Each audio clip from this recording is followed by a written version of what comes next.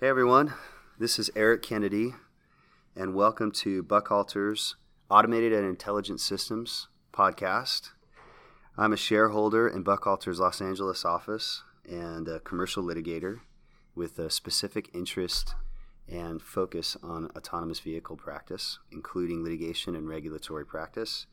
And I have with me here today my colleague Danielle Mayer, who's also in our Los Angeles office. Hey everyone, Danielle Mayer. I'm an associate in the Los Angeles office. I primarily work in commercial litigation, and I'm currently turning my focus to autonomous vehicles. So we're missing today our other co-host, and with me, the co-chair of Buckhalter's Autonomous and Intelligent Systems Practice Group, Paul Friedenberg. So we'll excuse him today, and we look forward to him joining us for the next episode, which would be episode 3. This is our second episode. In our first episode, we talked about the current regulatory framework for autonomous vehicles. And in this episode, we have a few things that we want to accomplish. But before we get to those, I thought we might take a step back and talk a little bit about Buckhalter generally. For those of you who are not familiar with the firm, we've been around for quite a while, established in Los Angeles back in 1933. And since then, we have grown to a firm of about 300 lawyers, and we got to that number actually today as we announced our acquisition of the Aderwin Group out of Portland, Oregon, which added about 22 lawyers to Buckhalter's roster and also added our 9th office. So now we are in Portland, Seattle, Sacramento, San Francisco, Los Angeles, Napa, Orange County, San Diego, and Scottsdale.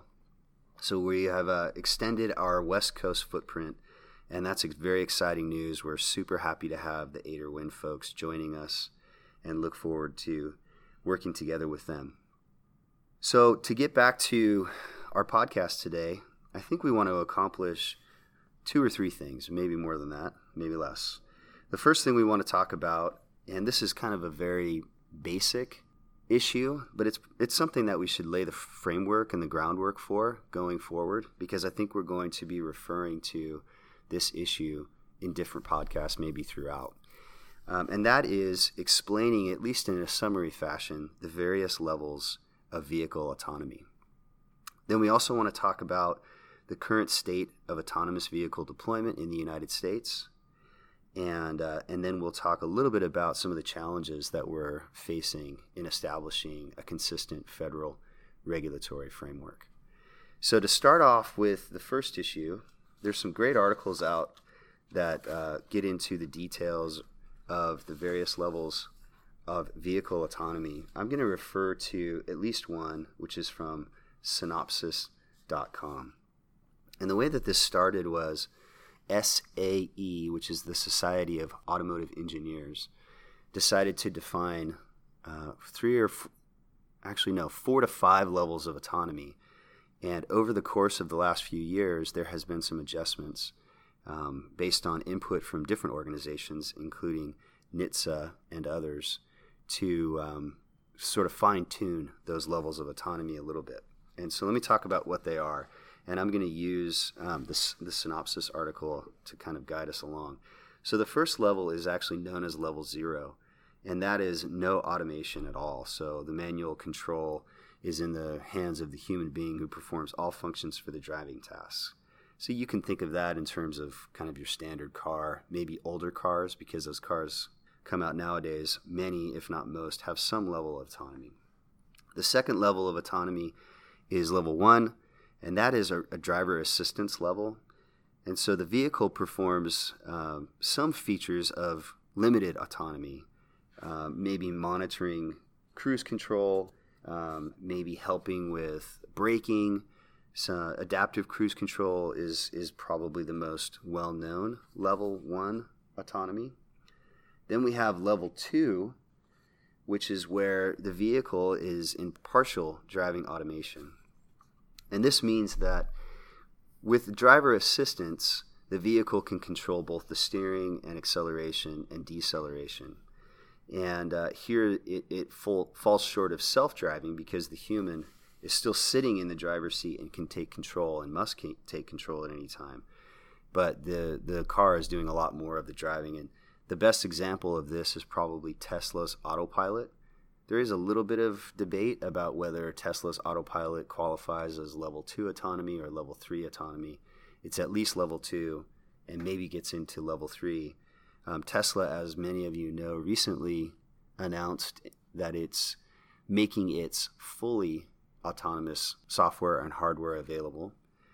It's not yet available, but for those who own Teslas, they have already been able to purchase that, and that should be rolling out fairly soon. Whether that is level 3 or level 4 or level 5 remains to be seen, but I think what Tesla is targeting for that software is level 4 autonomy. Level 3, known as conditional driving autonomy, is where the vehicle has the ability to detect what's going on in the environment and make adjustments on its own. It still requires human override and human participation, but it's taking more of the driving. And the best example of that is Audi's new A8, which hasn't been released yet because in many places level 3 autonomy is not legal, but the car does have the capacity. Level 4 is high driving automation. The key difference between level 3 and level 4 is that a level 4 vehicle can intervene if things are going wrong or there's a system failure. So in this case, human interaction is not required in most circumstances, but there is an ability for the human to override. And then we get to, and by the way, the best example of that is probably Waymo. Recently unveiled a level 4 self-driving service in Arizona without a driver in the seat, and has been testing that. I guess it hasn't been that recent because they've got 10 million miles of testing already under their belt. Level 5 is full autonomy that requires no human attention and is basically what I rode in during the last autonomous vehicle conference I attended in Orlando, which was a shuttle that took us around the parking lot, and there was no driver, not even a driver's seat. We just sat in what was essentially a box with 4 wheels, and it was able to navigate what was a preordained path. So those are the different levels of autonomy. There's 6 of them if you include 0. And the next question then becomes, how are these levels of autonomy being deployed? And I'm sorry, Danielle, I keep talking. No. I'm sure you have a lot to say here, but let me just say one last thing, and then you can chime in. Right now, the centers of testing for the higher levels of vehicle autonomy are Arizona, California, for sure. Those are the 2 biggest areas, and there's probably a reason for that. A couple of reasons. The obvious reasons are, number 1, for Arizona, it's got such consistent and predictable weather patterns that it makes it easier to test the autonomy without and to control for the variables.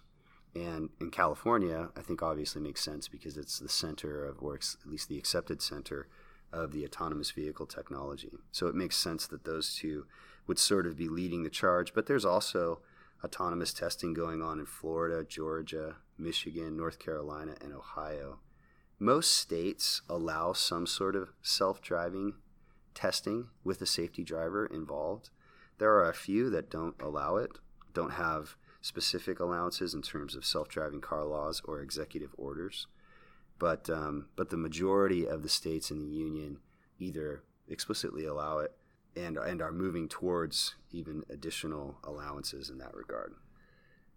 Okay, so with that riveting summary of the various levels of autonomy and a very broad overview of what is going on in terms of deployment, before I turn it over to Danielle to offer some of her insights, I just want to note how interesting it is as we consider the implementation of autonomous vehicles, the impact that it's having on the industry generally, and how, as you will do your own research and see, that it is encouraging, if not forcing, others who consider themselves competitors to join hands in an effort to increase their own footprint and to develop technology and implementation procedures, because, at least from my perspective, the manufacturers and those who support the manufacturers in the autonomous vehicle future realize that that future is indeed very bright, and everyone wants to have some sort of a place in line. And in fact, non-traditional players are getting involved, including Amazon and Apple and others. They've all got their own reasons for doing it. Amazon obviously is focused more on the shipping side and what autonomous technology provides from that perspective. But you're also seeing lots of joining of hands, and that's exciting. And I think that's going to make it more and more likely that we're going to see more widespread implementation sooner than later. So on that note, the future is bright, but we're going to probably be seeing some sort of act on the part of Congress, and that brings up a good issue that there are going to be issues between how Congress acts and the states act. Traditionally, the federal government regulates vehicle design, while states and local government regulate driver behavior. But as we all know, that kind of creates an interesting dynamic because the vehicle for an autonomous vehicle becomes the driver. So it's important that state and local governments have the authority to kind of manage the operation of vehicles on the road, but that also speaks to Congress's need to act. And so just a little overview. Prior efforts in Congress have failed to pass any AV legislation. The Senate Commerce Committee advanced the American Vision for Safer Transportation through Advancement of Revolutionary Technologies, AV START Act for short, in 2017. That bill died after the full chamber failed to take it up in December 2018. This was apparently in part due to concerns about privacy, safety, and cybersecurity issues. So some of the safety issues are creating safety standards across the board for issues such as, do we need a steering wheel? Do we need brakes? How do we regulate within the current system? There's discussion of AV vehicles getting kind of, I guess, passes through the regulatory system to provide these new car designs. But one of the issues is NHTSA and the various transportation agencies are going to need to work together on that. So another bill that was also going through Congress, it had passed the House without opposition. It was called the Safely Ensuring Lives, Future Deployment and Research in Vehicle Evolution, Self-Drive Act. But it died in the Senate, and there were some Democrats worried about these different issues. One of the big issues was the issue of arbitration. The bill required anyone injured in a vehicle accident to arbitrate their claims rather than provide court litigation. Another would be obviously cybersecurity. We have an issue with cybersecurity in this day and age, so the idea was to bolster protections for cybersecurity and privacy.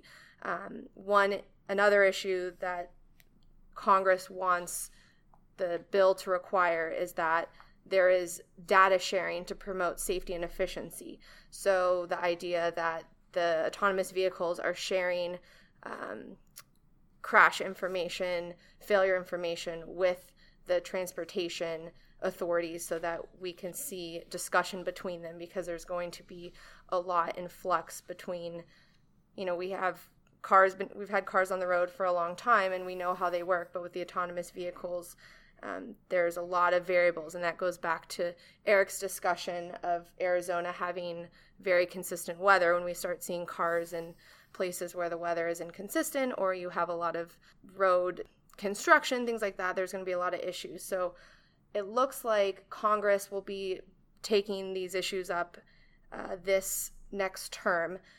The first week of August, they asked a lot of stakeholders in the autonomous vehicle space to comment on input for a new bill to be passed. And so all that input was due just back in August, on August 23rd. So the hope is that, we're just here in early September and we'll start seeing some movement. That way we can compete on the world stage for these vehicles. There's no reason the United States can't be a leader in this technology.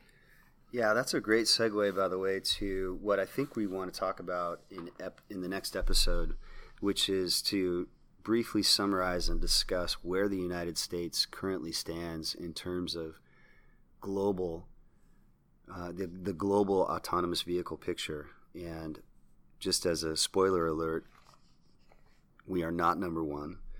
as some may think, because we do lead in lots of categories, including technology. One of the categories that we suffer in is a regulatory framework, which impacts our overall global ranking. But it's a really interesting issue to address, and I think we'll take that up when we go next episode. And then to get to a couple of the points that Danielle was making, and just to kind of summarize, it's interesting that as legislatures have asked for stakeholders to weigh in, they're asking for it in a fairly specific way, which is in terms of design and safety. And what I mean by that is the Federal Motor Vehicle Safety Standards, which we call the FMVSS, which were established largely decades ago, took into account design features for vehicles generally. And they say things like, this is where you put the steering wheel, and this is where you put the gas pedal, and here's where the side view mirror needs to be. And for the most part, when it comes to autonomous vehicles, and specifically fully autonomous vehicles, a lot of that information and a lot of those requirements are completely out of date. And so that leaves manufacturers in a weird place, because they're trying to create these fully autonomous vehicles and to be efficient and to save costs and to create new and creative and practical designs. And if there's a Federal Motor Vehicle Safety Standard that requires a steering wheel in a car that doesn't have a driver, you can obviously see that there's a contradiction there. And so that's where the legislature has asked for stakeholders to weigh in on some of those standards, with the hope that those standards can be updated to account for the new technology. So with that said, we look forward to episode number 3, where we'll dive into the global framework and where the United States stands, what our strengths and weaknesses are, and maybe talk about some of the ways that we can address those. Thank you for listening. We're excited about this podcast, excited about Buckhalter's good news with joining of our Portland office. We'll talk to you soon. Thanks, guys.